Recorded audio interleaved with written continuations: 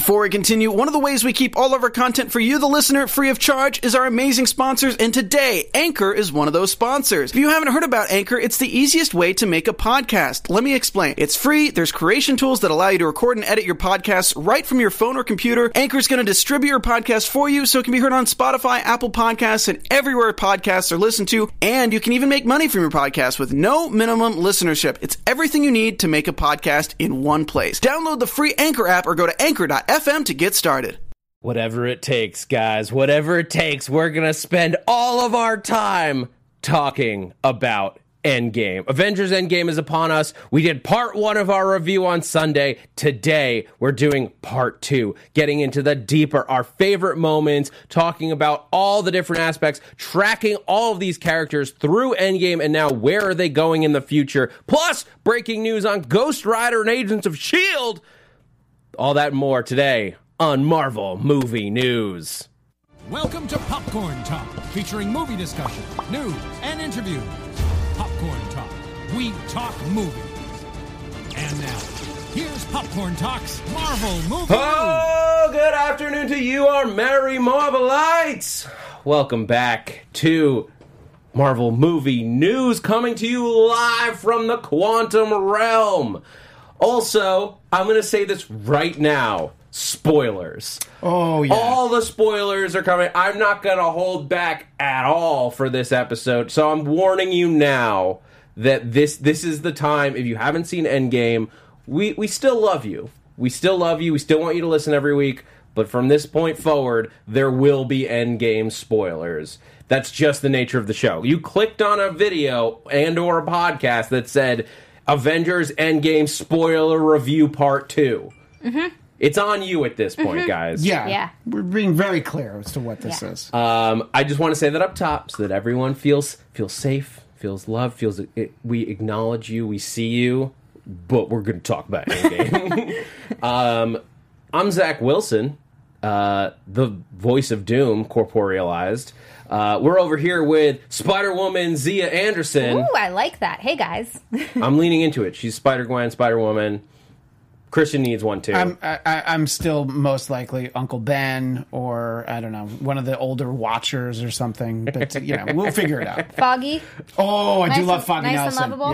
Yeah. All right, perfect. There you go. Blowatu. Call him Blowatu. Oh, that's terrible.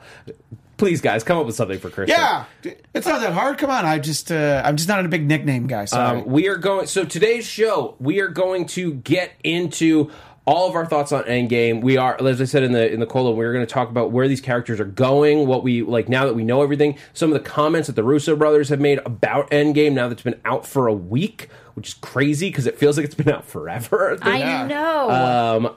I've seen it 3 times, 2 times. I've still only seen it twice. Zia. I've still only seen it once. I'm going again this weekend. That's fair. It's a 3-hour movie. Yeah. It's like a day. But yeah, we're going to talk about that. We are going to go through. We also are going to have some fun. We're going to travel to the past for some Endgame reactions from old crew members of Marvel Movie News. Stand by for that. Before we get into Endgame reviews and everything, I want to real quick tell you what sort of the big headlines from this week were, in case you're still being you're still being wary of spoilers. We're not going to talk about this stuff right now, but just in case you wanted to know. And then if we have time at the end, we'll talk about these things. Agents of S.H.I.E.L.D. put out a new trailer for Season 6. It premieres next week. You can see it's a 2-minute long trailer to get you psyched up for the season. Coulson, or Clark Gregg is in it, not Coulson at all. Coulson. This character's been apparently running around the galaxy for a while. Again, we'll talk about it at the back. The biggest news of the week was that Hulu announced 2 new series for Marvel shows coming. Live action series, not the 4 animated, the ones that they're doing. Live action series for the small one, Hailstrom. No one saw that coming. But the big one, Ghost Rider. Robbie Reyes Ghost Rider is getting a standalone series on Hulu, live action. Gabriel Luna is going to star, and despite some misleading rumors reported by Variety, this will be the version of the character that you saw in Agents of S.H.I.E.L.D. However, this is going to be a standalone show, so that if you never watched Agents of S.H.I.E.L.D., you can absolutely watch this series. It's still the same character. Right. It's according to Hulu, not according to any rumors. According to Hulu and the executive producers, one of which who worked on Agents of S.H.I.E.L.D., this is the same version of the character. It's just not going to spin off of those events. We'll talk about that more if we have time at the end of the show, because so much to talk about with Endgame, but I wanted to let you guys know, in case you're going to tune out for the spoilers, that's what's going on with Robbie Reyes, Agents of S.H.I.E.L.D. And we'll talk about who Robbie Reyes is a little bit, and what you can expect from that show that we know of at this point. Those are the big headlines, but it's Avengers Endgame time, guys. I'm still, that's all I'm thinking about, really. I think about it every day. But yes, we're going to jump in real quick. So the first thing I want to do, I know that we had teased a guest on the show, but life is crazy. Sometimes you got to go off world because like a big purple dude shows up. Yep. Sometimes you got to go back in time. So I want to gear up the quantum realm and go back to, let's call this to phase 2 of the Marvel Movie News universe. For our buddy Coy Jandreau, who gave us his thoughts on Endgame in a quick video. So, engage Quantum Realm Drive. Coy, what did you think of Avengers Endgame? Merry Marvelites! Oh, how I miss you. I wanted to send a message from me to you on this momentous day, this Endgame spoiler review at Marvel Movie News. I am sure that Zach has been killing it, but I wanted to say that I miss Zach and I miss you guys, and that Avengers Endgame, good God, spoilers just in case, is a love letter to comic books, to movies, to sequels. It somehow reinvented what sequels can be while also using every bit of Marvel's technology to make a movie only Marvel can make. Only Marvel can have a 22-movie landing where every bit of every Easter egg, every reference gets tied beautifully together. Every moment feels important because we've lived through every little microcosm of the moments before. It's a macro look at micro scale on so many things, and I love that it answers so many things we didn't know we wanted answers to. It checked so many boxes we didn't know we wanted, and it gives us every bit of fan service that doesn't feel like pandering while being frickin' magic. Endgame was everything it needed to be, and that is a hell of a thing. Thank you. Thanks, guys. All right, back to the main timeline, you guys. Very well said, though. Yes, thank you, Coy, from the past. But yeah, so this was this was Endgame was an amazing movie. As Coy was saying there, fan service. Like, just in case people missed part 1, reactions, just real quick. Zia, you first. What did you think of Endgame? It was so good. I laughed throughout the entire movie. I cried throughout the entire movie. In case you missed part 1, I said the same thing, but it's just Marvel does this so well, and they did it so perfectly in this movie in particular, just balancing the comedy with the, tugging at your heartstrings drama, plus the action scenes. I mean, Jesus, that's where I cried the most. Yeah. Was the action scenes. It didn't even have, like, heartwarming moments. Those, I was just like, yeah, this is great. Oh my God, they're fighting and everybody's here. And that's when I started crying. It was just so good. And just all of the little things. There were just so many little things. Like Coy said, so many little Easter eggs. And apparently, you sent it to us. There was Howard the Duck was there? Yeah, but you had to really, zoom in and find him. And we'll talk about that. Yeah. But, and then sort of building on what Coy said, it was everything that I wanted and needed from the movie, and then a lot more that I didn't even realize I wanted or needed. It was this, definitely the emotional roller coaster. In part 1, Zach and I talked about crying a number of times, but then also just having that grin that you can't wipe off your face. It's just kind of between cries, then you're also just so ecstatic about everything that you're seeing. And just things you never expected. Like, I never thought we were going to get a fat Thor, but there he was. And now I think he's my favorite Thor. I don't know. Yes. So obviously there's just so much in the movie that, it was good to go and see it a second time. In Zach's case, a third time, because you're able to at least calm down a little bit and like, all right, now I'm going to be able to enjoy some more of the nuances than the first time where I just don't know what's happening. Yeah, I guess for me, like, now that I've had a few more days to process it and think about it and like see all the reactions and everything, I think I appreciate it even more. The more I think about it, there are like little things that yeah, maybe that didn't work as well. Maybe that was that leaves a few more questions on the table than I think they wanted to. But the fun of that movie holds up so well because I just keep thinking back to moments from it, like whether it's like Fat Thor or like, or as people, as the internet has started to call him, Thick Thor. Yeah, Thick there you Thor. go. That's a lot more. It's a lot more With 2 C's. respectable to the God of Thunder. Yeah, Thick Thor. But he looked like melted ice cream. But it's like, it's all those little jokes, all those little gags that were so much fun. Yeah, let's I want to like dive into like everything that we really liked from this movie. Let's break this whole thing down. How did you guys think, like, so jumping to like 5 years into this movie, how do you feel, like, talking about Thick Thor, his emotional journey over the course of the film? Like, how did this hold up to you guys as Thor's journey when you think about it from Thor 1? Oh my god. Thor 1 through the Dark World, through Ragnarok, through the Avengers movies. Did this feel like a good place for him to wind up as he like went in his like MCU arc? I mean, I personally love it. I know that we've talked about it before. Some people have a little bit of an issue with this comedic Thor. I personally don't mind it, and the way that I look at it is that hanging out with the Avengers made him loosen up and get funnier, and I like it. And it's just, I mean, also you get to see the team up between him and Rocket. That was really awesome, and him ending up here is perfect. I thought that when they were going into they went to go get him, and Valkyrie's like, he's not going to see you, that we were going to see a very angry, broody Thor. Right. Not a fat, drunk Thor. So that was like, I was completely surprised, and I was like, oh my god, yes. Totally, again, one of those things that you didn't know you needed, but when you see it, you absolutely do. But it works so well because you did, like, it's... If it was the Thor that we had like been thinking about like during the Dark World years, like those years, you just like, yeah, that's like even through Ultron, you'd be like, yeah, that's the Thor that like we expect to see. That's the comic book Thor that we're sort of like expecting. But what I love about the Chris Hemsworth iteration and what he became, the more like they just embraced who he is as an actor, is you got this comedic, silly Thor, and like that's what we loved in Ragnarok. That's what that character became. So it would be a disservice to that movie and like the growth that he had. That's the interesting like meta thing, is like they sort of accepted who he was as an actor, while Thor the character was accepting who he was and just being like a little more rambunctious and silly. Yeah, and he's been exposed to more things besides just Asgard, so he's getting out there and seeing the world, seeing the universe. It's made him different. And I think this makes sense for his overall arc, his journey into mystery, if you will. Thank you. It's very telling in Ragnarok when he just references the fact that he and Jane were broken up. You can tell he's like, no, I know that's not supposed to bother me. These things aren't supposed to bother me.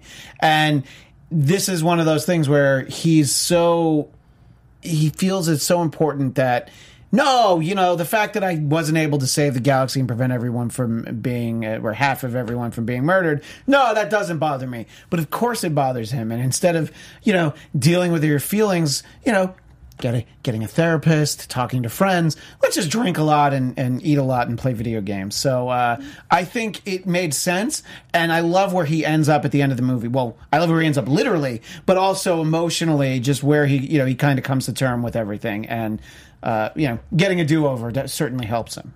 Yeah, no, it was that was the cool thing, is like it made sense that he got really desperate in that moment at the beginning, chopping Thanos' head off. It made sense that he then became a recluse, like, especially like I think being confronted by the Asgardians like that were left. And what's really cool is like when I went back and rewatched that scene a bunch of times, like, yeah, you see Valkyrie, you see like the fishermen that are there, which like may or may not have been Asgardians. Like I have so many questions about this little village. Like, did they move into an existing village that was there? Just rename it New Asgard. This is New Asgard now. Or did they like build a new town? Right. And you had, I don't know if you said this on the show, but you had a theory about where that location might be. It might be something that we saw in Ragnarok. Yes, yeah. I think like based on like it's either near or it is the same like hillside that Odin died on. Right. Because if you go back to that scene, Odin says like anywhere could be Asgard. This could be Asgard. So I think Thor took that to heart. It's like, this could be Asgard. And he goes right back to where Odin died, and they build New Asgard on that spot. That's a nice nod. It makes so much sense, and it is like at least the same like look of a location. Mm-hmm. So whether it is or it isn't, whether like filming wise, headcanon. In my head, it's it where is. Odin died. Right. Yeah, no. exactly. So that's like, yeah, that's really cool. If you look in the background, you can actually see some like more, so like some big like giant type dudes, like aliens that would have come with like Korg and those guys. The slave class. Like, Oh, sure. They're moving around in the background. Oh, that's great. I did not catch that. Yeah, it's very small. Like they didn't want to like waste they didn't want to do a ton of like big VFX stuff for like to put someone in the forefront. They didn't need special edition style, just like alien horses riding through the background. Right. Shade. But they threw those aliens in there. They made it true to the universe that this is, where it wasn't just the Asgardians, it was also everyone that Korg and Meek brought with them. It was those two teams together. And yeah, they got halved twice, effectively, Yeah, because true. they sort of got like halved by Thanos when he showed up at the beginning of Infinity War, and then halved again by the Gauntlet. Like, I'm like, can we leave the Asgardians alone? Yeah, true. Like, they got most of them got killed in Ragnarok, then like half of them in Infinity War, and then like another half by the end of that movie. Just... There's like 10 Asgardians left. That's it. They had to recruit some new people to build the village. I mean, there's not many. Like, at bare minimum, there's not many. So yeah, that's a really fun. So that's Thor's arc, and where he like sort of comes back around at the end. Also, can we talk about how metal Thor is in this movie? I know. Like, he got like big and tubby, and like the thick thing is really funny, but like when he goes armor towards the end of that movie, when he's got the braid in his beard, Yeah. there's one shot of him like coming at Thanos where his eyes are glowing bright. He's got the like Nordic braid in his beard, the two hammers in his hands, and he's just like pressing down at Thanos. And I've never seen a more metal image in my life. It's amazing. I still love the line. I know me and Christian have done this a bunch, but it's just my favorite. No, you take the little one. And he Oh, goes, yeah. Yeah, exactly. so good. Oh, it's great. I mean, look, the Cap. So like that's a perfect transition. Let's move over to Cap at Yeah. that moment. Who his arc over the course of as the original, and you could argue this based on Captain Marvel, the original Avenger. The first Avenger. They sort of. That's another thing about giving her that title that like it came from her call sign is like no, but it's in his title. Yeah, he's the first Avenger. Yeah. But that's fine. That's a whatever like complaint. I still like that movie. But so Captain America as the original Avenger. How did you guys like his arc as he goes from like he has sort of the. He and Tony have the big like we completed their. I mean, they're the two characters that we really said goodbye to. Yeah. In this movie, like in a big way, in a non like it's the Marvel universe and anything could happen. Right, because even though we said goodbye to Natasha, we know she's having a movie at some point. That's the So, thing, it's Yeah, so like- it's like technically we said goodbye, but we'll get her again. And that's the other thing. I do want to talk specifically about Natasha and like some complaints that people have about the way that she was treated, and I want to get your thoughts on that in a little bit. But Captain America, who we're talking about right now, Yep. as like they gave him the emotional out that we were waiting for. How did this track for you guys from First Avenger bookended with Endgame? Well, I'm going to start by saying I was really happy that instead of killing him, they did this, because I don't think I could have handled that. One was enough.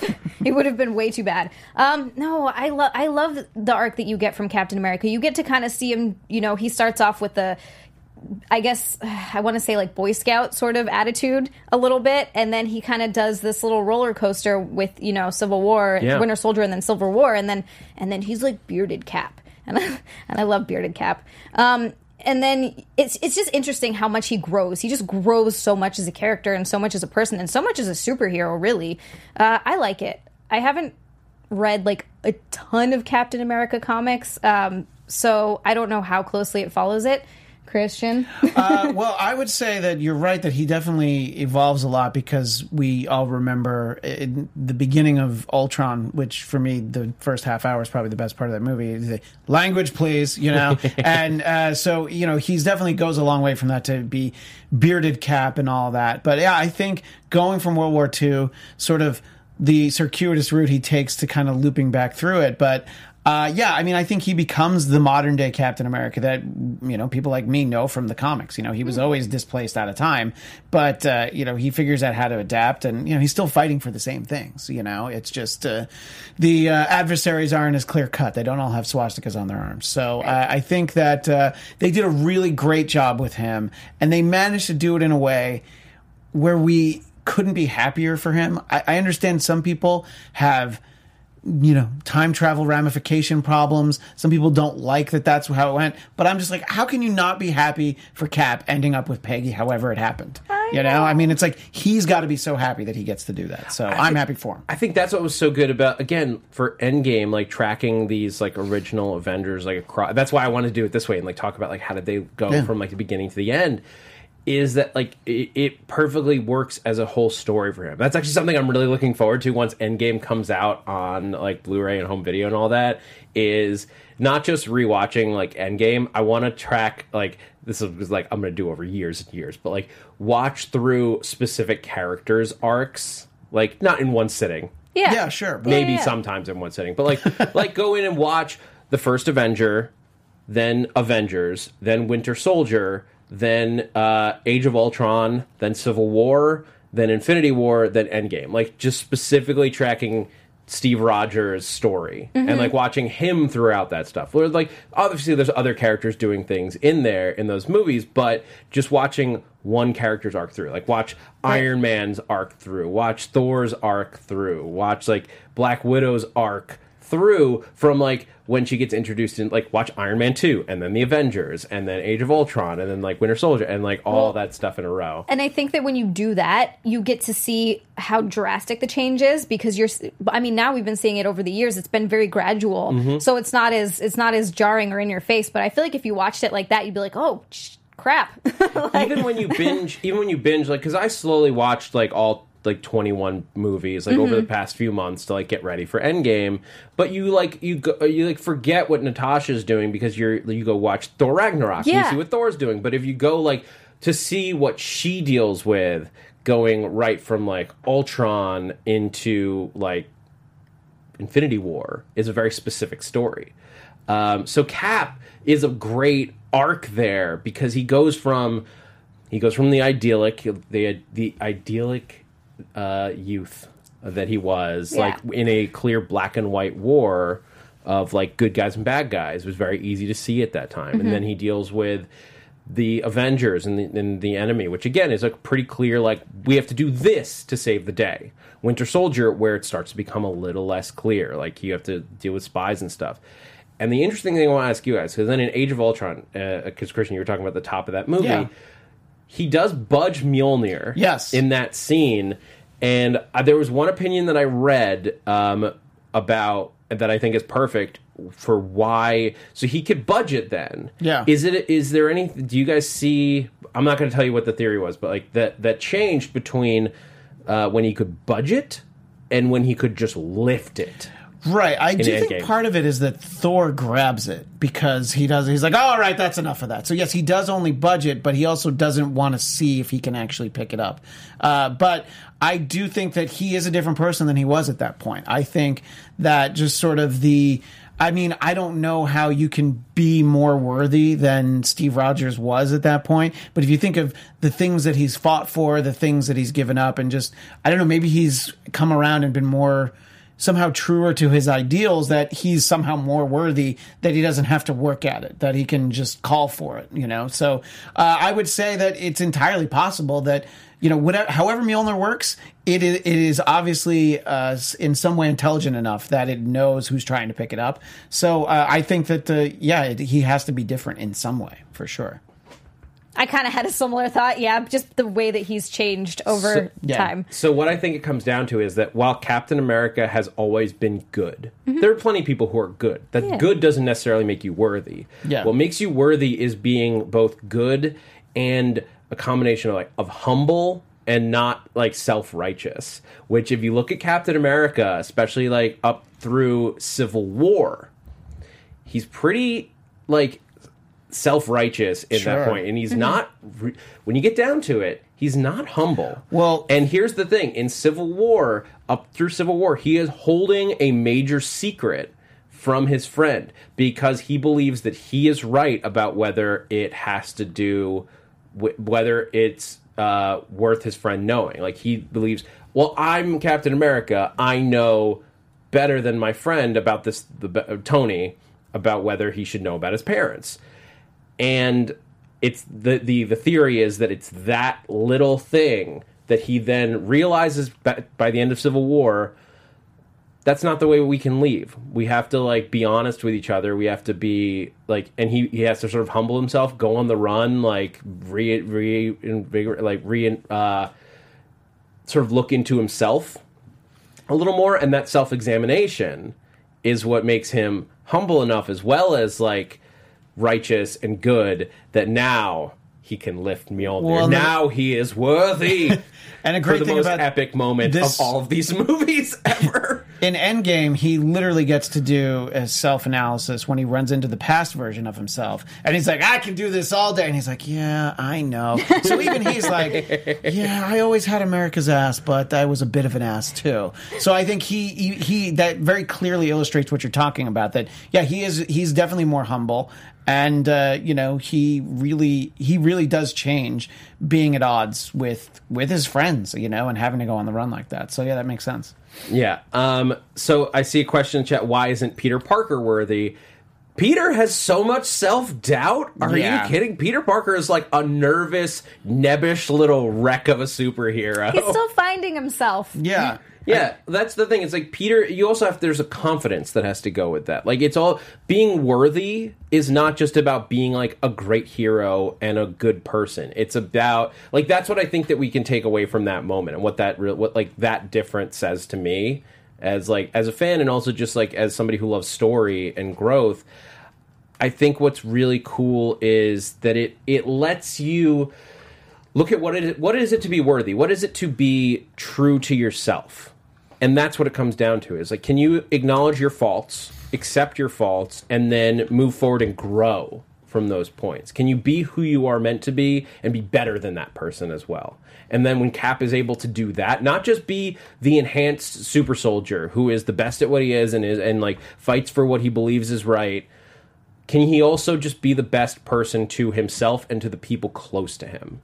And that's when he's able to do it. So, like, Peter's got a long way to go before he's there. Like, I love Peter Parker. He's, like, the most relatable superhero, like, probably for me and for most people. Yeah. But he is not worthy by a long shot. Plus, by not being able to grab the hammer, you get to see the visual for something that we've seen many times in comics, which is him, the hammer's flying through the air, and he catches a ride on it. So I think that it was really cool that we got to see that. That was awesome. And so Captain America also, like, by the end of it, the big questions around Steve are the time travel and everything. And everyone's sort of been asking, like, so how did it work with him time traveling to the past and with Peggy and everything? And those are good questions, because we talked about this a little bit on Sunday, the time travel aspect. And if you want to get our theory on the time travel, check out our part 1 of our review where we go into like why. But the Russos have also commented on it this week, and like why specifically like Steve could travel back to the past and be with Peggy. And what they said was, if I can get it to come up on my phone here where I saved it. What they said was both the Ancient One and the Hulk were right. You can't change the future by simply going back to the past, but it's possible to create a different alternate future. It's not a butterfly effect. Every decision you made in the past could potentially create a new timeline. For example, the old Cap at the end of the movie, he lived his married life in a different universe from the main one. This is according to the Russo brothers. Right. They said he had to make another jump to the main universe at the end to give the shield to Sam. So according to the directors, what happened at the end of the movie was Steve Rogers traveling to a different universe. Probably the Peggy that we saw in Endgame, the one that when we went back to the 70s. Right. It's that Peggy, in theory. So, because I think what we're sort of getting implied here, because for thinking more about the time travel thing, theoretically it might be a different reality every time you travel to the past. So the one that they pulled, the ancient one, when the ancient one in Hulk, that one might just be doomed because they never went back to that one. But they went back to a similar, different one and put those stones back into that universe. And maybe in the infinite universe theory, all of those things happened, and there's a version of every universe where where they did and where they didn't, where they failed, and Thanos got the gauntlet. Multiverse theory is infinite and mind blowing. But I think to simplify things, what the MCU is telling us is there were two timelines going on here. You could almost just call that one the Ultimate Universe. So Captain America jumped over to the Ultimate Universe first to steal the Time Stones and then come back. And then once he finished, he went back to the Ultimate Universe and had a life with Peggy. And that universe is Peggy. Went through all that stuff. That universe is a little bit different because there were two Captain Americas in during the Avengers, and there's a lot of questions running around. Right. Sitwell goes back to his Hydra people and is is Captain America with Hydra? And then they have to deal with all the fallout from that, and that could be just a cool comic book series in and of itself. Is just what are the alternate MCU timeline stories that had a little bit different stuff going on, but it is a different universe. And Cap, so it doesn't break Agent Carter. People were does it break Agent Carter? One, we can do the mental gymnastics to make Steve just fit into that universe anyway. But according to the Russo brothers, it doesn't, because that is MCU proper, and this is the alternate universe timeline that our Steve went back to. As to how he got to... I know I'm going on a long rant here. No, but each answer poses three more questions. So, yeah. So but this one I want to ask you guys if you buy the logic there, because Captain America then he doesn't show up in the jump point at the end of Endgame. Right. So does that work for you guys? Because that's where it broke for me. It's how did he get to there in the timeline? Right. I mean, the idea is that he time traveled the slow way. He just lived his life for whatever. Which doesn't work if he's from an alternate That's what I mean. That's what I so thought. it contradicts what they said. Unless, he has, I guess, a lot of time to figure out how to do it. So he could have jumped to somewhere else so that he can walk over there towards the pond and be there at that moment. Because it probably would be too risky to try and return to that pad at that moment as an old man. You know what I mean? I think that it's you got to time it too precisely. So figuring out how he did it, I mean, and to your point that this is what the directors say, it's one of those things a lot of times where, a song, people are like, oh, well, that's not what it means. Well, the songwriter says that that's what it meant to them. So if you don't like it, you don't have to, but this is what they said. That was their intent. So you got to at least take it at face value that this is a story that they tried to tell. Now, if you don't like it, that's a different story, but it does give you an answer. But again, it just raises so many more questions. Yeah. What do you guys think? How did he get the shield? The shield broke, the same, which I thought was really cool because it's the same, I think, pattern that it was broken in Tony's vision during Age of Ultron. Yeah. But it breaks, it's shattered in by the end of Endgame. But he hands Sam a perfectly intact shield. Did you guys have fun theories? I mean, I just assumed that he made another one or got another one along the way. I mean, he could have, I guess, technically gotten one from maybe Tony's dad. Could have gotten one from T'Challa. T'Challa, there are places. There's not a lot. It's not like you can just go on Craigslist and get a new Captain America shield, but you can get another in our one. universe, you can. That's true. That's a great point. Yeah. Charles Lee sent in a fun theory about how he gets it back because, obviously, it's made of vibranium, and Cap, whichever universe he's in, he knows some people that know some stuff about vibranium. So if he's in the past, maybe he calls up T'Chaka and like drops some Wakanda things to, like, and like lets him know like, hey, I'm from the future. I know all about the vibranium and stuff. Like, I'll leave you guys alone. Can you just fix this for me, please? That would be actually. Or he great. didn't actually have it with him. Like, can you just make me a new one so I want to give it to my buddy. Yeah. He like has it specially made for Sam. Aw. And speaking of tracking like Captain America through this movie, what did you guys think about the choice to? And chat, I want to pose this one to you. And I just see Gamer Girl in here. Simple. He took it from his past self. Or that. Just Well, stole yeah, it. that's true. Yeah, past Cap takes a nap, and then old Cap just steals it from him. You know. Yeah. I mean, that Cap's running around like, dude, he took my shield. He's mad about it. Throwing a fit. But what did you guys think of the choice, and again, to the chat as well, to go with Sam Wilson for Captain America over Bucky Barnes? I've said this before, it bothers me a little bit. Not that I don't like Sam, I love Sam. And I like him as the Falcon. If he'd stayed the Falcon, that would have been great. I think it just... And I know that he's also been Captain America in comic iterations. I totally understand that. What bothers me about it here is that he has the shield, but no super strength, no speed. Like, he hasn't gone through the super soldier process, so he's just a dude. Like, and he's in a great shape. But he's just a guy. Like, he's going to need to wear a suit to use the shield the way Cap or Bucky would use it, and that bothers me. Yeah, I mean, look, for an ability standpoint, obviously Bucky, having been through the super soldier process or a variation of it, yeah, he would be in better shape for it. But I think Sam, it makes sense as a choice, and it's just like, well, I guess you get a new suit that can help, you're not going to have the wings anymore.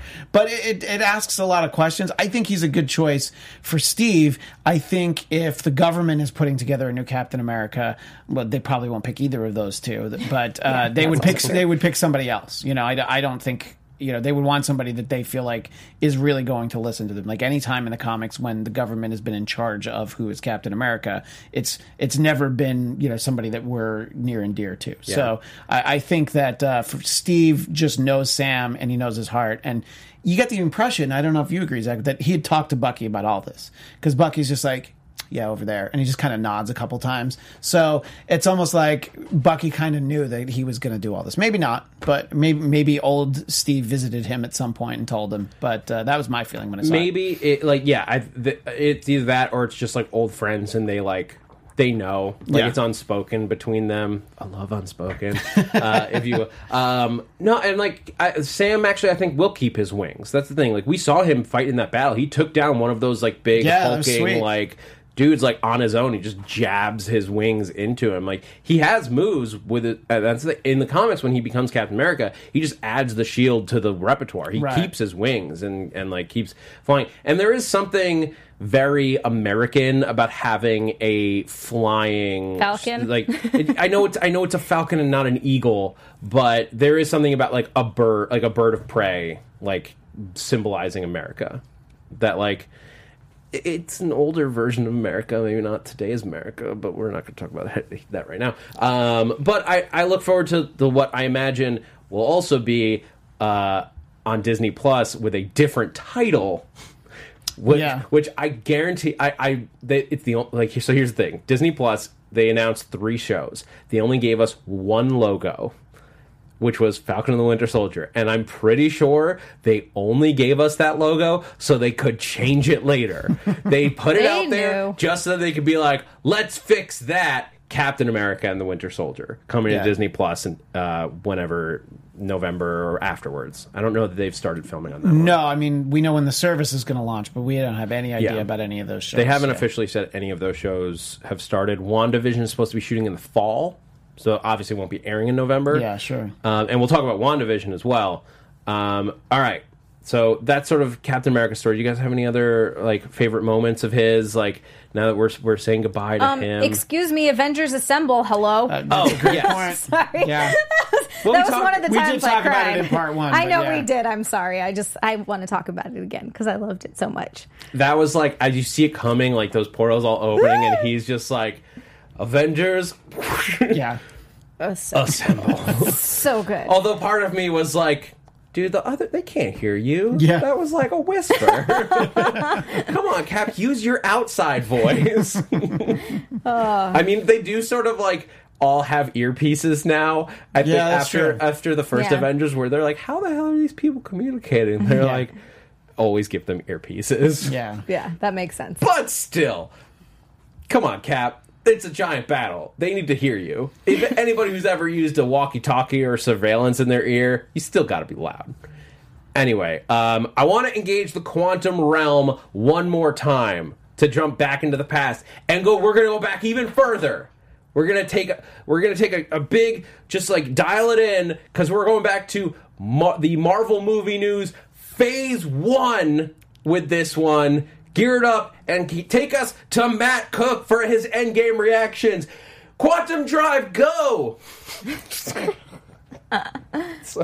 Hello, you merry Marvel maniacs. It's Matt Cook here. Long time no rant. Endgame. I loved it so much. I had such a blast. I saw it opening night at the Chinese Theater. It was a packed house. It was like being in a gladiatorial arena. People were losing their minds. The woman behind me and myself were making the same squeals throughout the whole movie, and it was so much fun.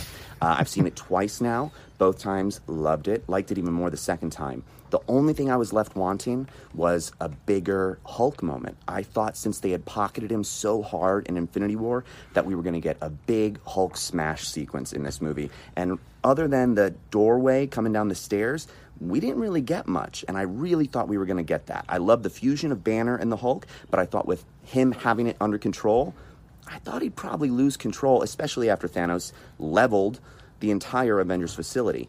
Other than that, I loved it. Favorite parts was when Thor called both hammers and the lightning braided his beard and he turned into fat Norse Thor.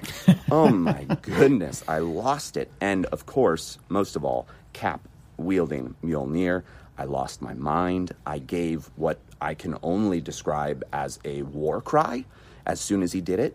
And so did the entire theater, and it was so fun. And I love how good he was with it. He was really good with it. Of course, but still, it's like a mystical hammer. You'd think there'd be a little bit of a learning curve, but not if you're worthy, I guess. Now we know. Also, Cap missing his time jump and living a whole life. Cap finally got his dance, and that made me so, so happy. I could go on, but I'll leave it at that. Excelsior, and hello, I miss you all. Bye. The best thing about that video is he clearly filmed it at Tony's house from Endgame. He's just out there on the porch. It's great. Hanging out. For those in the chat who have been watching the show for a while, but maybe not for 200 episodes, that's Matt Cook, one of the original hosts of Marvel Movie News way back in the day. As I said, we're going to phase 1 of Marvel Movie News. Nice. But yeah, there's so many great moments in this, as Matt was talking about.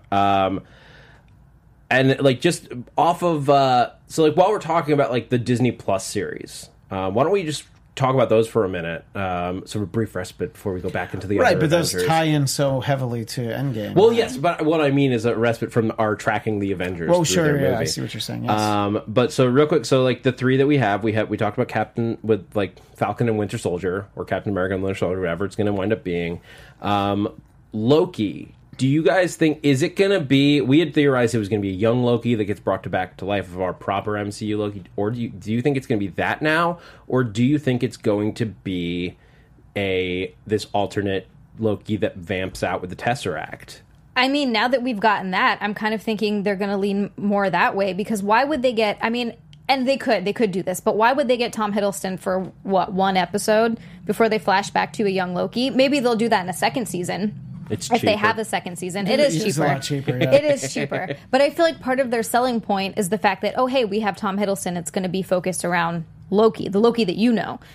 So, I mean, and I like that idea, because we don't know where he went or what he did. Yeah. And he could get up to all kinds of shenanigans. That was when he was still, that was when he was doing all the shenanigans. He hadn't learned anything. Yet. He'd just been like beat up by the Hulk. That exactly. was his Exactly. I think that's a real possibility. Although I think when I was watching the movie, I'm like, at the end of the movie, I'm like, we never really saw what happened there.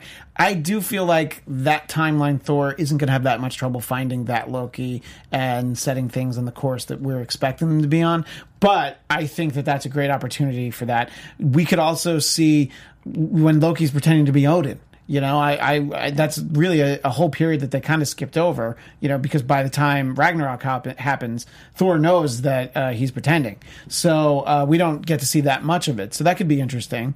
Although then you'd have to get Anthony Hopkins in there. Yeah, you do it in the way where it's like you pay for like a mirror reflection of Anthony Hopkins once, and then the rest of it is Tom Hiddleston because we're seeing him. It's the quantum leap theory, which again I get to mention again on this show.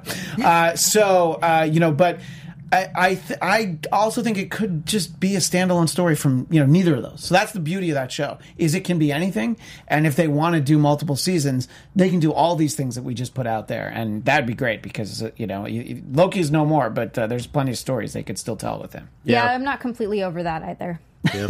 And then there's the, like, so in our proper universe, because although I saw somebody in the chat saying the shows are going to be what ifs, no, the what if is a very specific show. That's a that they're gonna cartoon. do. It's also The a rest of them cartoon. are all set within the Marvel universe. They're going to be affecting the Marvel universe. Like Kevin Feige is producing them. Like they are just as much a part of the MCU as the movies are. So good luck on those full MCU binges in the future, because now you're going to have 6 to 8 hour series to add in.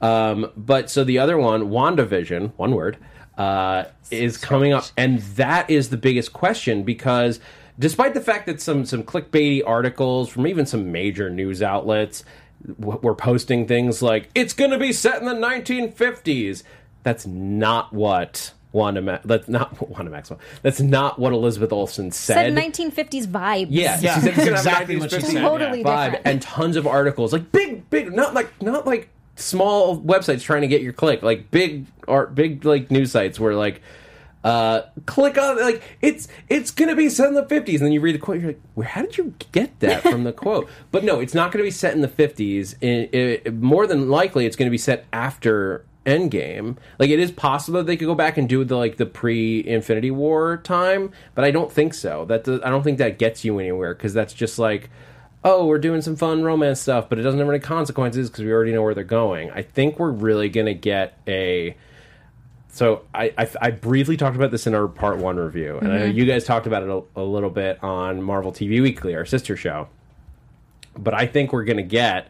And tell me if you guys think this is what might actually happen. A crazy thing where Wanda is going to try to like magic Vision back to life, and then she's like living in a house in the suburbs with a like robot boyfriend, but like not the Vision type of robot boyfriend, like a robot boyfriend that she like made in her garage kind of robot boyfriend. I freaking hope so. And then you see her just doing dishes, and she's wearing that, like, you know, the quintessential 1950s dress that's like got a little belt and then it flares out at the bottom. Do I? Christian, you know for sure. No, I'm just kidding. Yeah, I just see her wearing something like that and raising her robot children. I think that would be really fun.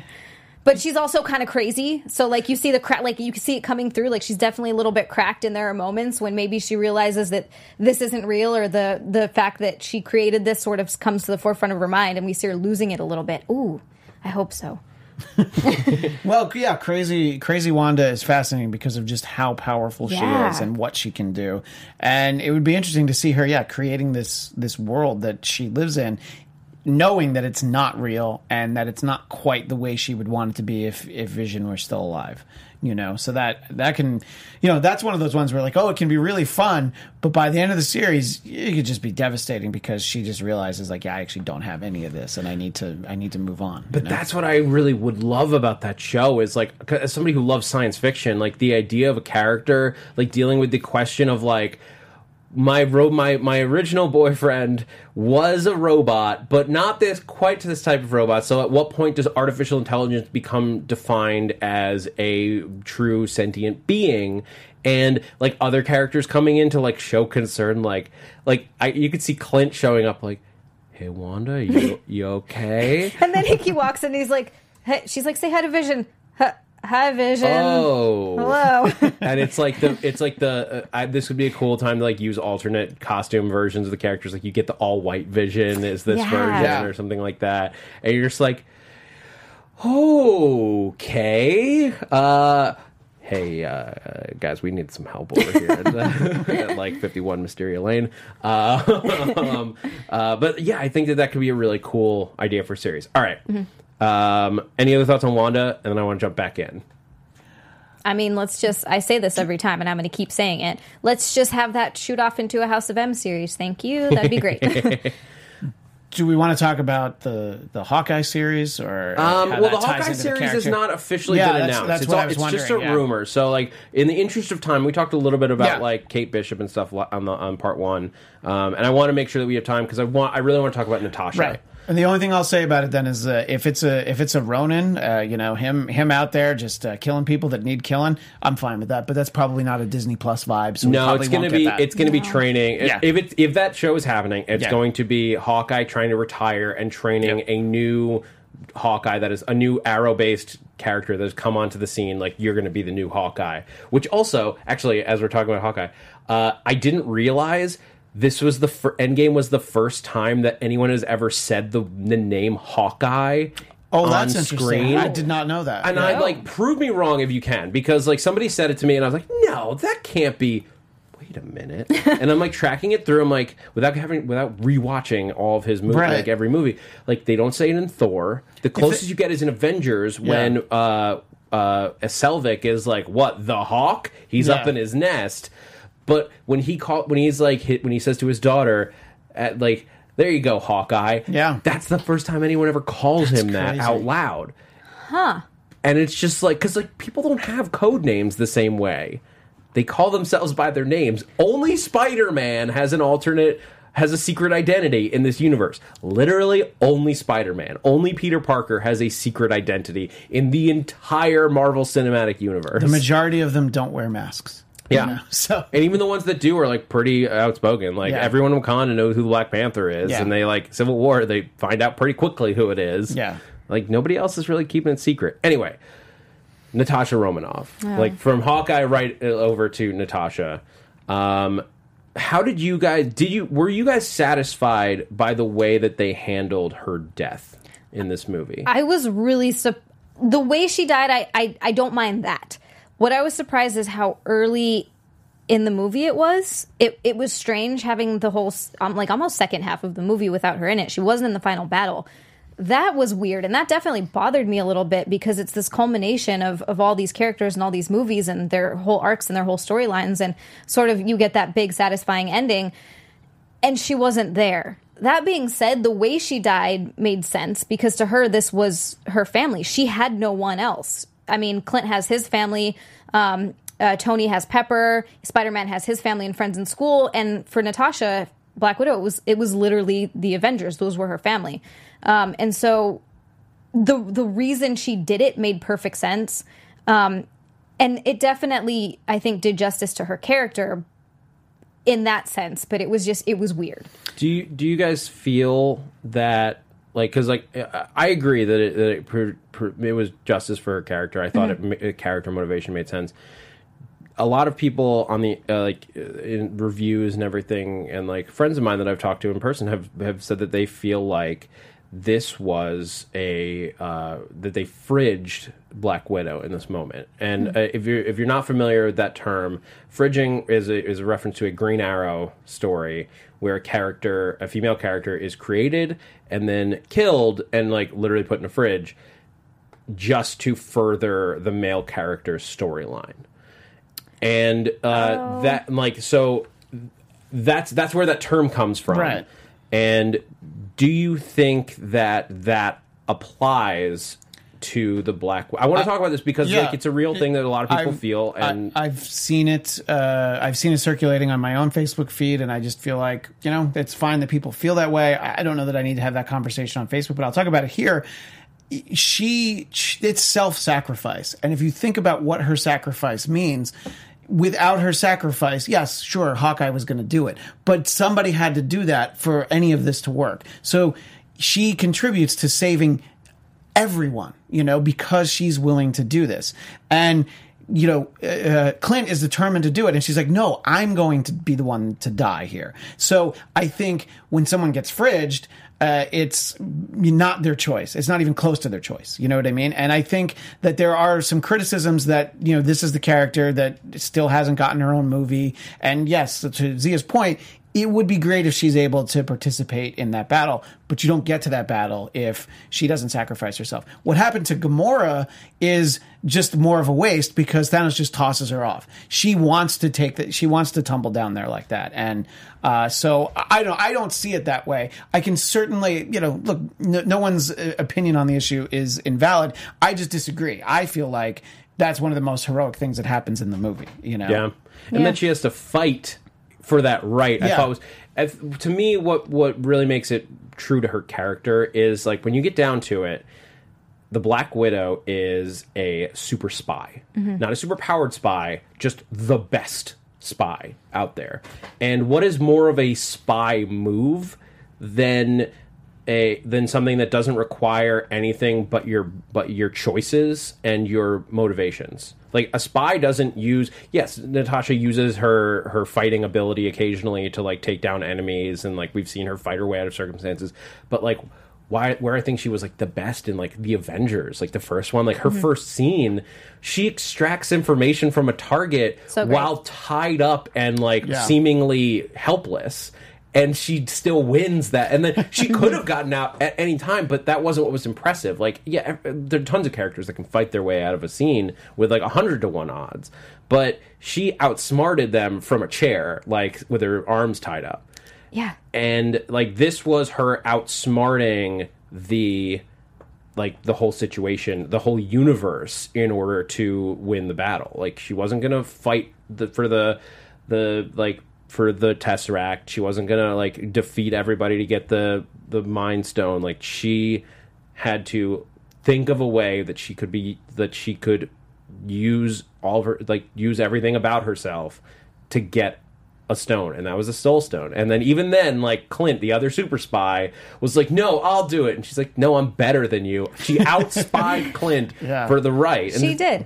And also, and I feel like she knew Clint has a family, and they're literally, what they're doing is to get them back. Yeah.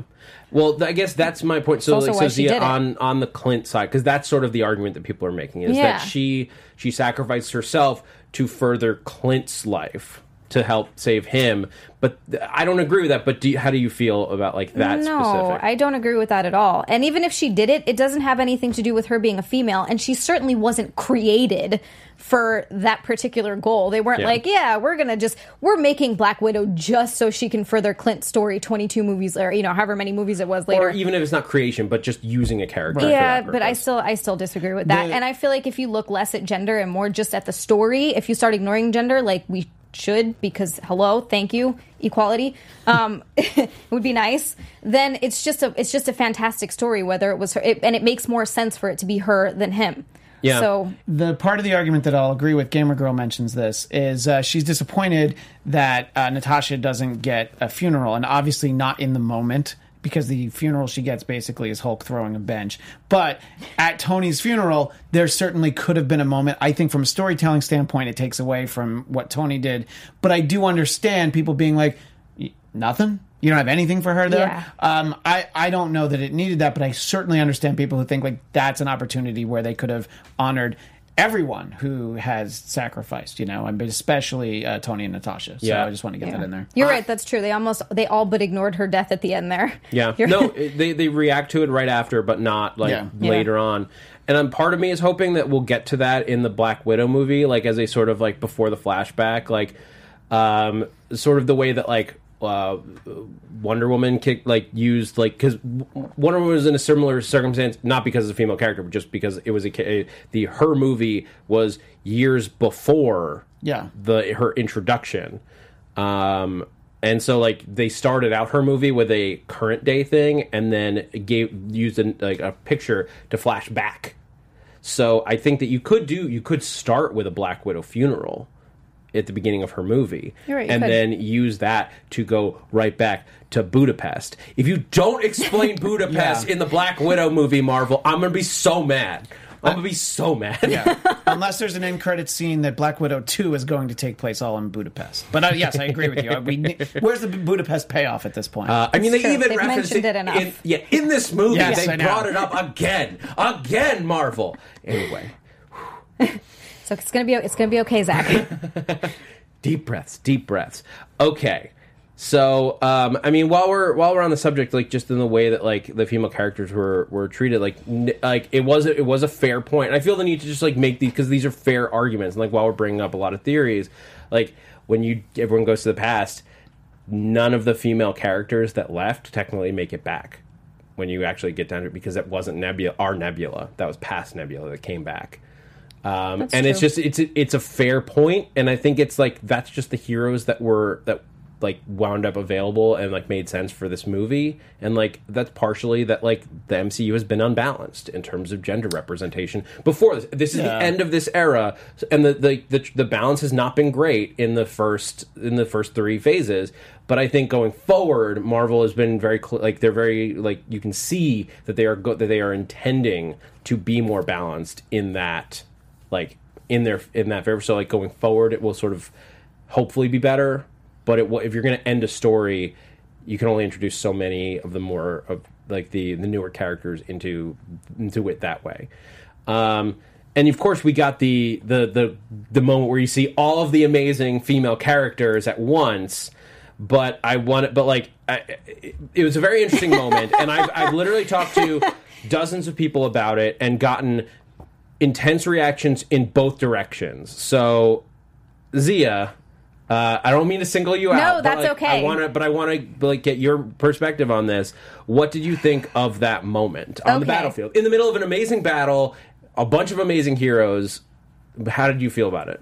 Okay, I've talked to a lot of people too, and then I started to feel like I was the only one, even though I'm sure there are other people out there. I don't spend a lot of time on Twitter, so I'm sure that's also other women that feel the same. I hated it so much. That was one of my big problems with the movie. Like that was kind of it. My big problem with the movie, I was like, oh, come on. Because first of all, I see what you're doing. Like, hello, that's ridiculously transparent. Anyway, second of all, how would it work out that way? There's no possible way of that huge battlefield with everybody off in different directions and fighting that all of a sudden all the women would be together. They did the same thing in Infinity War when they were at the Battle of Wakanda. They did the exact same thing, but it was a little bit smaller, so I was just kind of like, all right, whatever. But this one, it was like, oh, I see what you're doing there. And when this is another thing that bothers me about it, when people and companies or whatever start doing this, I legitimately don't think it's genuine. They're doing it to please the loudest people yelling. Like, I really feel that way. If you were just naturally making a movie, that wouldn't happen. They're doing it because of the climate we're in today. And it's not genuine to me. Well, also, in this instance, as opposed to yelling. Infinity War, Spider-Man's right there. He's there with them. And it's like, yeah, we're not going to show him. Yeah. So it's like, because that's not what the moment is. So it feels disingenuous. But we talked about this. We talked a little bit about the movie on Marvel Movie News on AfterBuzz on Sunday. But while we were waiting to talk about it, there were 2 different conversations with people here who were like, "Oh, but how about that moment?" Because people loved that moment. People loved it, and it's fine if you do. Yeah. Just for me, I was like, "Oh, all right, I get it." To be honest, I felt similarly in that moment. It was like I look at each of these characters, and I love all of them. Of course. These are all amazing Absolutely. characters. I love that Wasp popped up in the front, because that was like, all right, where's Wasp? So that's exactly what I said. Yeah. Where's Wasp? Yes, there's If they're going to do it, you got to include Wasp. But you also have Mantis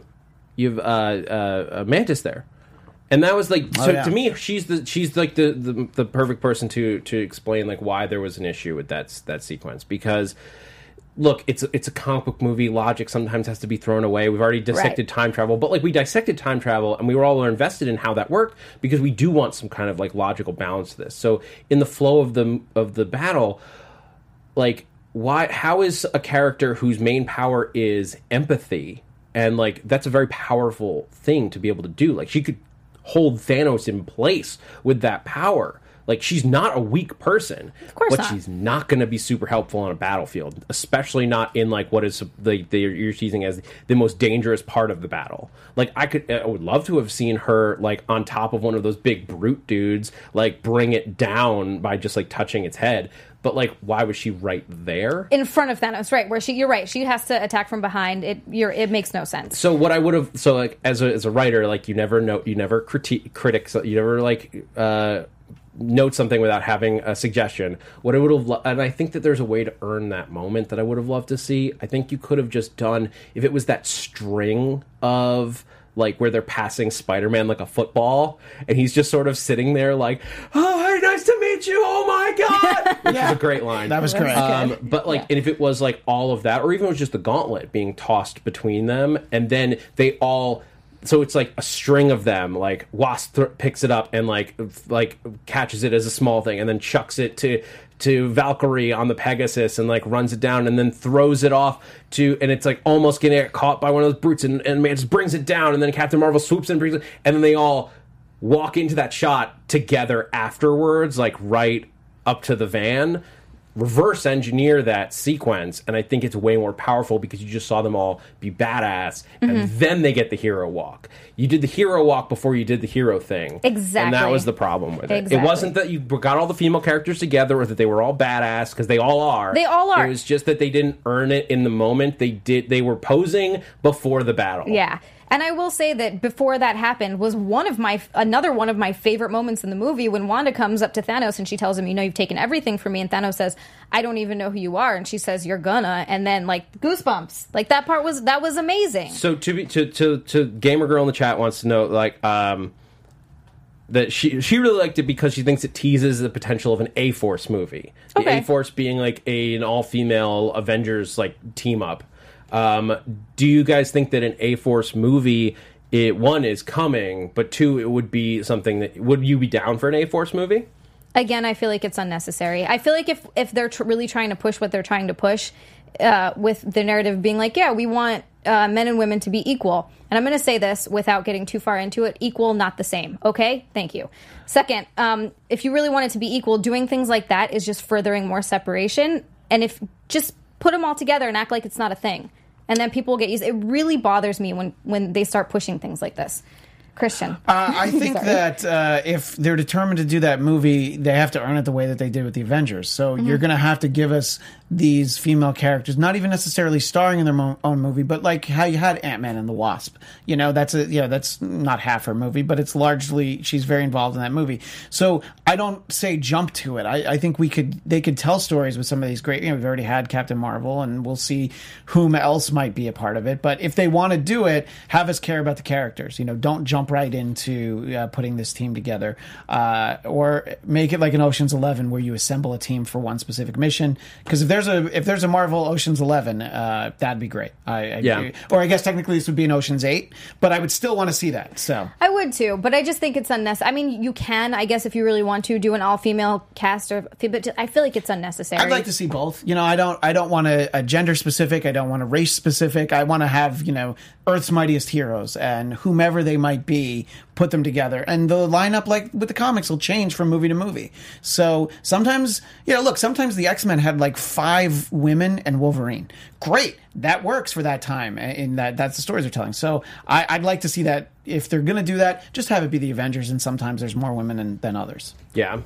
Yeah, there's a lot of cool. There's so many cool Marvel stories you could do. And speaking of cool Marvel stories, let's keep talking about Endgame. Yeah, that's one of the coolest. And the stuff that we loved about it, because there's so much that we loved. So let's talk about like some other characters. We talked a little about these guys in part 1, but like Tony and like the Hulk.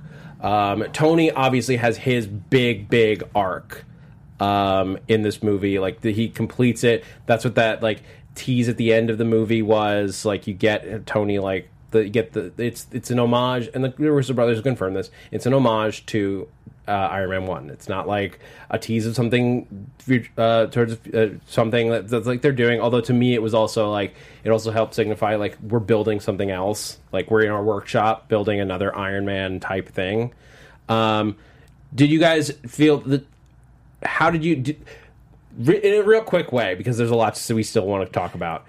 Were you satisfied with Iron Man's story across all of these movies? Which, by the way, is officially 11 years today since Iron Man 1 came out. Wow, 11 years. Jeez. I mean, yes, and it makes sense for a sacrifice. I knew it was going to happen as soon as he looks over at Doctor Strange and he nods at him. I was like, oh, that's the one shot. And Doctor Strange knew it the whole time. But yes, I was. I thought it was I thought it was good. Yeah, I think that it's you talk about Cap's journey a little earlier in this episode.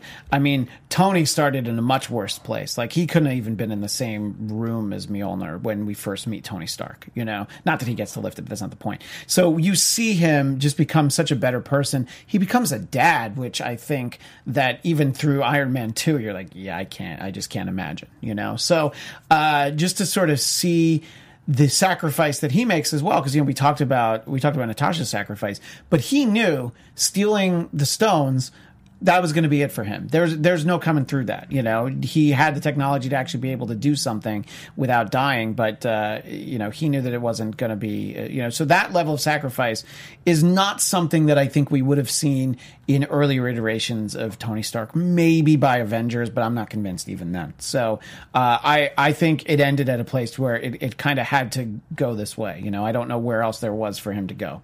Yeah, no, that's fair. That's fair. All right, I could talk about Tony all day. The Hulk, I think with we talked about a lot about Smart Hulk last time, and I just want more of it. Yeah. Give me more of Bruce Banner walking around as so strange. as like, Professor Hulk. I generally don't like Smart Hulk in the agree comics. with you, It's something yes. that I don't really enjoy. I enjoyed this so much. On both points, I agree. In comics, I don't tend to like it, but this, I'm like, oh, this is great. Because in comics, it's always felt forced. Yeah. This felt earned. This Yeah. felt like, I'm like, this is where Banner was going this whole time. This is Mark Ruffalo especially, his Banner has been building towards this since the beginning. He's had a very tumultuous relationship, but also an understanding of it that it's nuanced in this intricate way that this just totally works. It's also so funny, and Ruffalo's so good. Yeah. But I agree with Matt Cook. I thought not getting any Hulk out, except for Hulk out in the past. We saw 2011 Hulk. Just a big moment where he does something big would have been nice, but it also didn't fit into what they were doing with the character. So I understand it. I just would have really liked it. Yeah. And now I want to engage the Quantum Realm Drive one more time. Once more. And then we're going to get into Doom's Question Corner, because we have a lot of questions from you guys that I want to make sure that we get to. So let's go. We turn into phase 2. We turn into phase 1. But let's go. I like phase 2. Phase 2 is nice. That was when I was just a voice in the air. But so let's travel back via the Quantum Realm for more Endgame thoughts from phase 2. Markia, how you doing? Hello, Zach and everyone. I'm Markia McCarty. I used to be on the show, if you don't know who I am. Yes, so the spoiler review of Avengers Endgame today. Wow, y'all, we made it. 11 years, 20 plus movies. There's a time heist involved. Dark World matters. Black Panther is back, and of course we knew it, but tell me you did not feel something when he popped out of Doctor Strange's ring, and it was him and Okoye and Shuri, and I can't even. But so many things. I absolutely loved Captain America having to battle Captain America. I love the passing of the shield from one Captain America to the new Captain America, and so many feels. I'm pretty certain that the funeral scene that was Harley from Iron Man 3 in the back, just with that, and the battle scene and Captain Marvel, and I'm keeping this to a minute, so love you all, bye. Doom and Doom's Question Corner, so that works out. Thank you, yes. Markia. All right, we're back to the present again. Back to the present. That seems like a perfect place to start at the end there. Just like all the questions that people have had about the end of the movie. And this one I got from a bunch of people, so I don't have a name in front of me, but who is that at the funeral? Yes, that was 100% the kid from Iron Man 3, in case that you hadn't realized it. I had his name in my head and then it went away. And it took me a minute seeing it. I'm like, wait, who's that? And then I thought about it and I'm like, oh, okay. But it didn't come to me right away. So, that was Harley Keener. Is the name of the character. And to me, it made perfect sense for him to be there. This is a kid who, Tony sponsored, I assume has kept track of this whole time. And it was a good, just reference to that movie that you got Harley Keener, played by Ty Simpkins, to come and be at the funeral. And it's real quick. But it's like for a lot of people, like I know a lot of people don't love that movie, but I think it's a great movie, and like a lot of people love it. I've talked to some people this week who Iron Man 3 is their favorite Marvel movie. Interesting. And like every one of those movies is somebody's favorite. And for people who loved Iron Man 3, this kid was like a big help to Tony. It makes sense that he was the only like civilian at the funeral. Yeah. It adds up. So more questions. We're just going to tear through these things. This one comes from Cody Avery via the email, which you can send your future questions to doomsquestioncorner@gmail.com. If you want to send it. Cody Avery asks, how are the Avengers able to handle the Infinity Stones without killing them? In the verse, Guardians took the whole team to handle one. I know, like, so how are they able to do it? Basically, think of the Infinity Gauntlet as the same thing as the orb in Guardians of the Galaxy. Not the stone itself, but the orb. Like, you can pick up the gauntlet as long as you're not just, like, putting your hand on the stone. Yeah, even the way the Ancient One hands the stone to Bruce, as strong as he is, there's like a little bubble around it. You know? Yeah. He's not actually touching it. Yeah. And I think that it depends on the stone too. Like the Soul Stone is one that we see visibly handled by like Hawkeye. Hawkeye holds it in his hand. Thanos holds it in his hand without it like doing anything to his skin or anything. And maybe that's because they were the ones that sacrificed themselves for the stone. But I think like also like you may even be able to brush the stones while they're in the gauntlet because the gauntlet is siphoning some of that energy into itself. So that's really it. The gauntlet acted as a like protection thing, a thing you could pick up. That sufficiently answers it for me. As long as you don't put it on. Don't put on the Infinity Gauntlet if you're not the Hulk. Man, if I saw it lying there, I'd have to put it on. So I'm glad it's not lying there. What would you snap? What would your snap be? Well, there'd be one person off this panel that would be gone. Oh! I'm so it's not scared. Zach. It's okay, I understand. Whoa. This is a popular topic this week because it's like it's a popular topic every week. Let's be honest. How do you think they will incorporate mutants and the X-Men into the MCU? Specifically, do you think that the Hulk snap will have anything to do with it? This comes to us from Aaron Rook on Twitter. Yeah, I saw that question, and I don't think it'll have anything to do with it. I think that I honestly think we're closer to 5 years away from getting X-Men incorporated into these movies. So I think it'll have to do with some other event that we don't see yet. I know Zia hopes it's House of M. Yeah. And by the way, I would love that too. So that would be great. But no, I don't think that there's a direct correlation between anything that happens in this movie and getting the FF or mutants into this universe. Yeah, that's fair. I do think that there is something to be said. The MCU loves to like tie in things, like as it maybe it's something like only the people who got dusted, their DNA was what was triggered to evolve that way. Oh, that's interesting. And like so you could tie these things together. Like there was something like you got brought back and your DNA got affected. So like half of humanity now has an X gene in them. It doesn't really present itself in most people. But like the few that it does become the mutants of the future. So like you could blame something like that, even if it is still tied into it's still human evolution. Wanda is technically a mutant, but they don't ever talk like maybe not in the MCU. Not this iteration. Not They this haven't iteration? legally Okay. been able to call her a mutant in the Marvel universe, like because of the separation. Right. Now they could use that word if they wanted to, but her and Quicksilver got their powers via the Mind Stone. Okay. From the Scepter. They were enhanced via an Infinity Stone. So they're not technically mutants. Yeah. Here, right? Yeah. Right, Okay. but Got it. it's easy enough to explain away, like, oh, they were mutants, this accelerated it, boom, that's what happened. But yeah, True. so There you go. we'll see what they want to do with it. Yeah. This is just sort of in a series of questions from Kyle Nichols, who sent it in, but I want to ask about this because it's something else that I'm seeing. Do you think that the earthquake under the water that Koye mentions at the beginning of the movie is a Namor reference?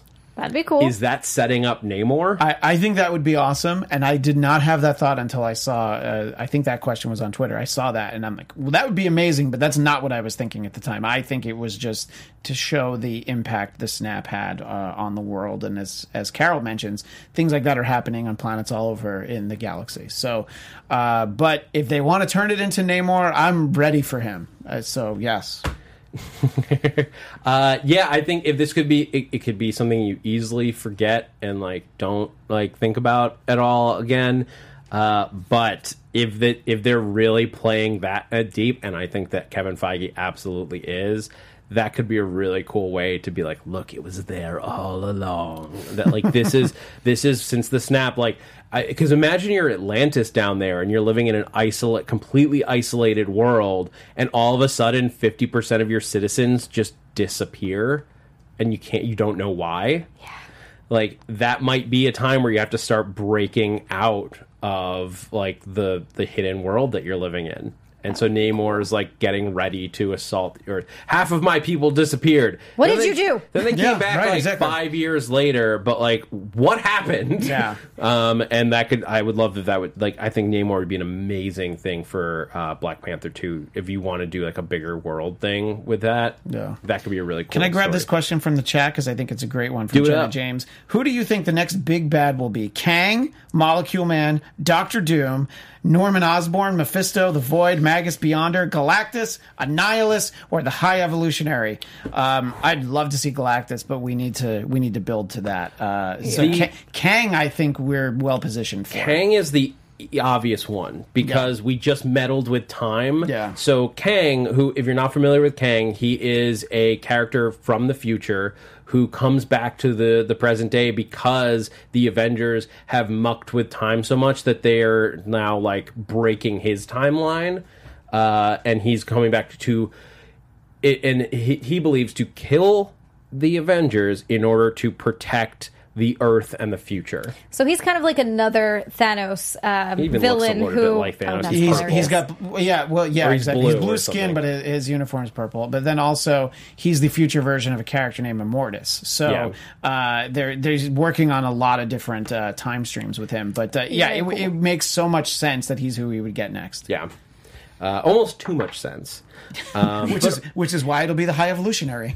But I don't know. I don't know that you get a big bad the same way ever again. Definitely not a 3-phase big bad. No. I mean, I think you get the way that, the Chitauri and Loki teamed up in the first Avengers. I think you'll get something like that. But yeah, I don't think you'll have... The next 22 movies aren't leading into something. Yeah, the thing is, like, because now everyone's looking for it, Yeah. I don't think you can even pull... I don't think you could do it. I think you could do, like, one big bad per phase. Yeah. So, like, you'll get... Once you introduce the Fantastic Four, Galactus will probably be there by the end of that phase, whatever that is. It makes a lot of sense for Fantastic Four to come in at the end of Phase 4. So maybe that's where Galactus gets introduced, and he's the big bad of Phase 5 kind of thing. Which, like... Jesus, we're even thinking about Phase 5. But, like, we know that Kevin Feige and his people have been. I'm ready. Let's get this going, guys. So, Charles Lee asks, like, we're just going to kind of pile through questions. Sure, I want to get to a bunch of them. And this was a really fun one that he asked. What if, like, thinking about all the people that have been wiped out, what if Miles Morales was in the half that survived in 2018? Which would mean that, let's say, like, Miles was, like, 10 or 11 at the time. That would make him 14 or 15. What if we get into Spider-Man Far From Home, and then there's a new kid on the debate team? Hi, Peter. I'm Miles. That'd be cute. That would be great. And, the current Spider-Man animated series on Disney XD, both Miles and Peter are Spider-Man on that show. So, But they don't know it, right? If I remember they know correctly. each other. They do know each other. They know that they're both but Spider-Man? they do know each other. Okay. Yeah, they team up a lot. while. Yeah. That would actually be really fun. Peter and Miles. The cool thing about that is when you think specifically about Spider-Man, and this is what I really enjoyed about this notes. Thank you, Charles. Is that, like, it puts, like, so many characters into play that just, like, weren't right there. Right. Like, whatever their ages were. Like, either it's somebody that Peter Parker did know in high school who's now older. Like, Charles mentioned Felicia Day. Like, what if Felicia was somebody who was as old as Peter Parker before the snap, but is now in her early 20s, so she's an adult running around like having graduated from college. Do you so, mean like, Felicia Hardy? What did I say? You said Felicia Day. All right, I'm excited. No, I know that. I wanted to make sure that Felicia the chat knew that. Yeah, Hardy. Yes, Sorry. I understand the mistake. Felicia Hardy was snapped, and then like is like a young woman in her like early 20s, having graduated from college, but she went to high school with Peter. Right. This is the nonsense that I'm excited to deal with in the Marvel Cinematic Universe. Why would he actually be? I mean, and it's what I can't wait to see explained in Far From Home, because we see the moment with Peter and Ned. Well, Ned's apparently in high school. Did he get snapped away or whatever? So what happened? How do they deal with these 5 years? You know, so I can't wait to see how they explain it. It looks like everyone in Peter's class got snapped away for 5 years. The easiest way to deal with it is all of the Yeah. significant characters, Flash from and Spider-Man. MJ, everybody. They all got snapped, so they came back at the same age, and you'll have some fun characters. Like I expect Martin Starr didn't get snapped, and he's been around Right. this whole time. Now he's like the principal of the school or something. That'd be great. And he's just like, oh, hey, Peter, it's been a while. I'm principal now. Debate team, go have fun. Or like just like other characters that like their friends, like one of the smaller characters, like is just older now, and they like come back from college to see their old baby-faced friends, and it's super awkward and uncomfortable. I'm hoping that like we're supposed to get a trailer soon for a new one for Spider-Man Far From Home. Guarantee right after we go off the air. Probably. Or it's already come out. Yeah, no, I'm came actually out. looking for it right now, but that won't really help us because we can't watch it. Yeah, we can't watch it while we sit here. But I think that if they are smart, they will have played with this in a really fun way.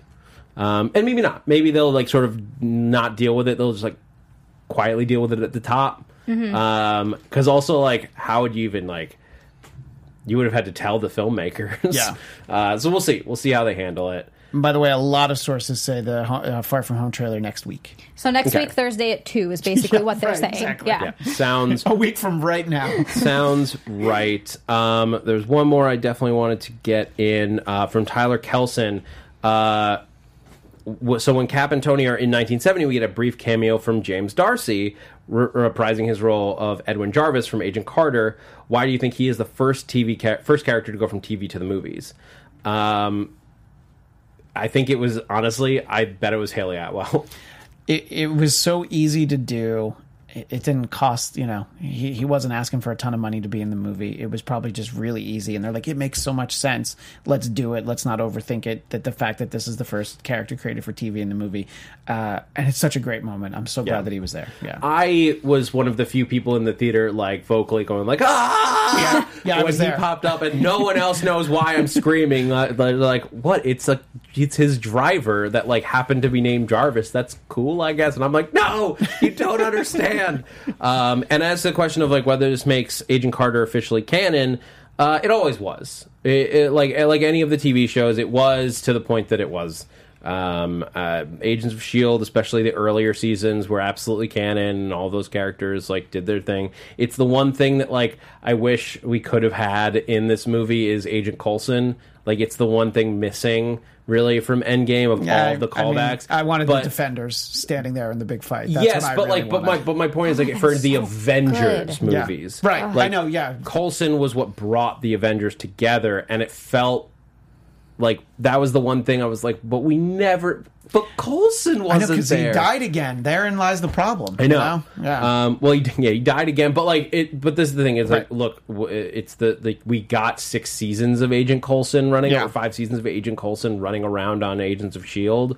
So that was the trade-off. You got 5 years of him, but we couldn't get his moment in the agreed. movie because it got too messy. Like in the weird standoff of like TV doesn't want to acknowledge, like the movies barely want to acknowledge TV, and TV is like trying to acknowledge movies, but like they're not always playing in the same sandbox.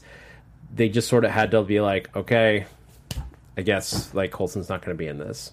Yeah. It would have been nice to maybe see him walking around the like somewhere in like their time travel stuff, but it didn't work out.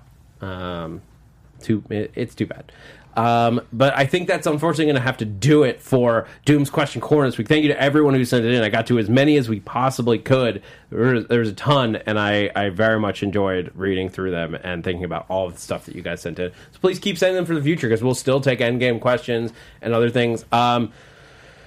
We didn't have time to really get into Hellstrom and Ghost Rider and S.H.I.E.L.D. this week. The trailer is really cool. Yeah, agreed. It's fun. It sets up like what's coming on Agents of S.H.I.E.L.D. this season, which premieres next Friday, which is crazy. Hey, I'll have something other than Cloak and Dagger to watch. Hey, You can watch it before Cloak and Dagger. Catch up on Agents of S.H.I.E.L.D., Zia. It's so good. And you could bet that I'll be talking about Agents of S.H.I.E.L.D. every week from here on out. You can't stop me anymore. But thank you guys so much for joining us for Avengers Endgame. And thank you, Zia and Christian, for being here. Oh my gosh, so great to Did you guys have any other thoughts? I want to make sure that you guys have a chance to say anything else that's on your mind. I do feel like Endgame conversation will probably creep in, over the next few weeks, and I think that's what I think a lot of people will probably email in. But there's probably more that we'll think of, but we got so much time to talk about it this past week, which is great. But all the things that we didn't get to TV-wise, and also some people in the chat are wondering about what does the TV universe do with the 5-year range of what happens after the snap? We're going to talk about some theories on that, and also the news about Ghost Rider and Hellstrom and Agents of S.H.I.E.L.D. We'll talk about all that Sunday over on AfterBuzz TV at 9 p.m. Pacific on the show that Zia and I do, Marvel TV Weekly. So you can find us there, and you can find me at ChristianDMZ on Twitter and Instagram. Oh, very nice. You can find me on Twitter and Instagram at Zia_land. That's XIA_land. And you can yell at me about my views and thoughts.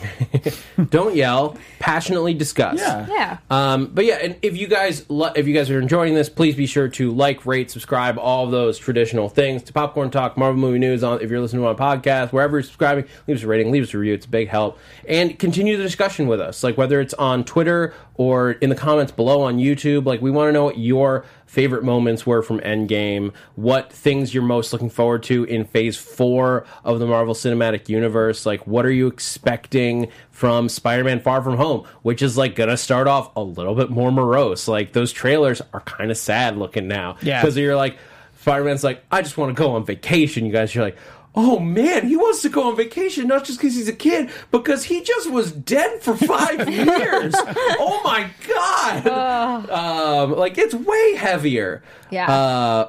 But and like, there's so many more theories that we could go into there. Like has Mysterio just been operating for 5 years as like a hero in the background for S.H.I.E.L.D., or like what approximation of S.H.I.E.L.D. might exist? Like, so many questions, and we'll continue to talk about those, I'm sure, after we get next week's trailer and all that on Marvel Movie News. Thank you so much for joining us.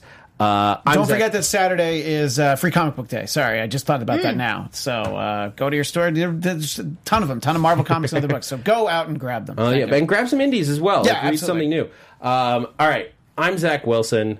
You can find me on Twitter and Instagram at @ZachWilson. And be sure to check out my other podcast, which is super silly, super ridiculous, Ships in the Night, where we take two characters from different universes and ship them together. And we did a bunch of Marvel stuff this week in honor of Endgame. We had April Dawn on the show, who was with us a few weeks ago. We shipped Gamora with Lara Croft. All right. Nice. We wrote out what that crossover would have been. And then we did Black Widow, Natasha Romanoff, with Harry Potter. I also like that. These were suggested to us. We're just the writers trying to come up with how it will work out. And we figured it out. And it's up on Ships in the Night on all your podcast places now. All right. Excelsior to you, our merry Marvelites. This has been Marvel Movie News. Thanks for geeking out with us. From producers Maria Menounos, Kevin Undergaro, Phil Svitek, and the entire Popcorn Talk Network, we would like to thank you for tuning in. For questions or comments, be sure to visit popcorntalk.com. I'm Sir Richard Wentworth, and this has been a presentation of the Popcorn Talk Network.